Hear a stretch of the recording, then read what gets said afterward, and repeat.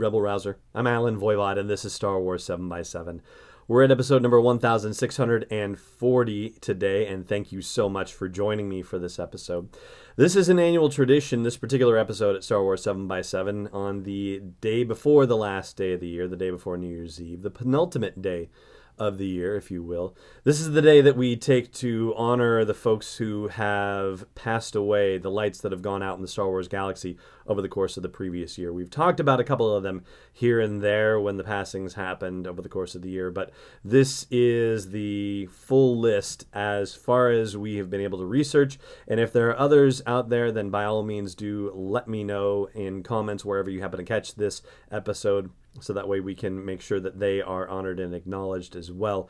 But this is the, as far as we know, definitive list of folks who have passed in the Star Wars galaxy in 2018. We start out by acknowledging Alison Schirmer, who is the executive producer of the two Star Wars standalone movies. That would be Rogue One and Solo, of course.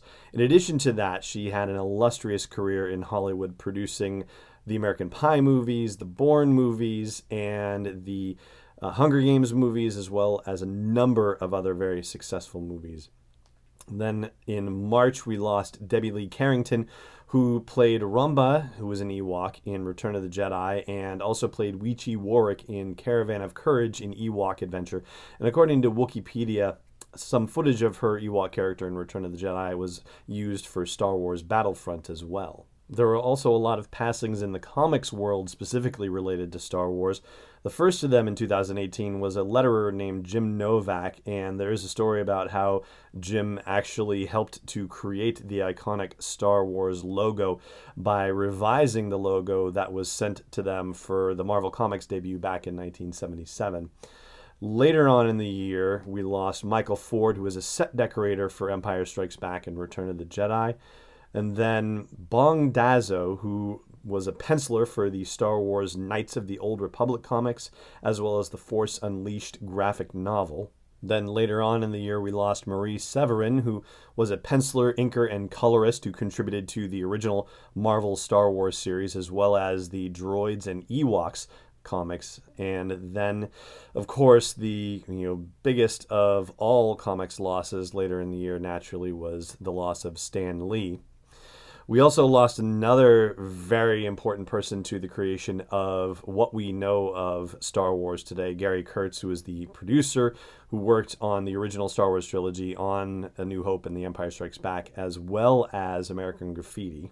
And this year we also lost Marty Balin, who is one of the lead singers of Jefferson Starship, and therefore was one of the folks who appeared in that holographic segment in the Star Wars Holiday Special where Art Carney sits down the Imperial officer to amuse him for the short run. And yeah, that song actually is one of the better segments of the Holiday Special as far as I was concerned. Even the kids liked that one when I made them watch it.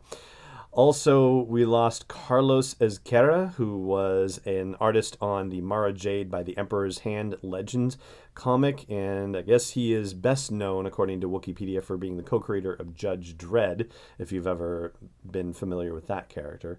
And last but certainly not least, we lost Gloria Katz, who was the Academy Award-nominated screenwriter for American Graffiti, and who was also sort of a silent script doctor, along with her husband, William Hike, on the original Star Wars A New Hope, and who was a long-time and early friend of George Lucas, right, to the very beginnings of his career. All of these people, in their own inimitable ways, with their own particular passions and talents, contributed to the experience that we have as Star Wars fans. And so, as we say with all of the in memoriam episodes that we do here, there is a quote by a gentleman named Meister Eckhart, who once said that if the only prayer you said was thank you, then that would be enough. So I encourage you today to take a moment to say thank you to whoever or whatever you feel connected with in this world, and say thank you to the folks who helped to create this wonderful thing called Star Wars that we all get to enjoy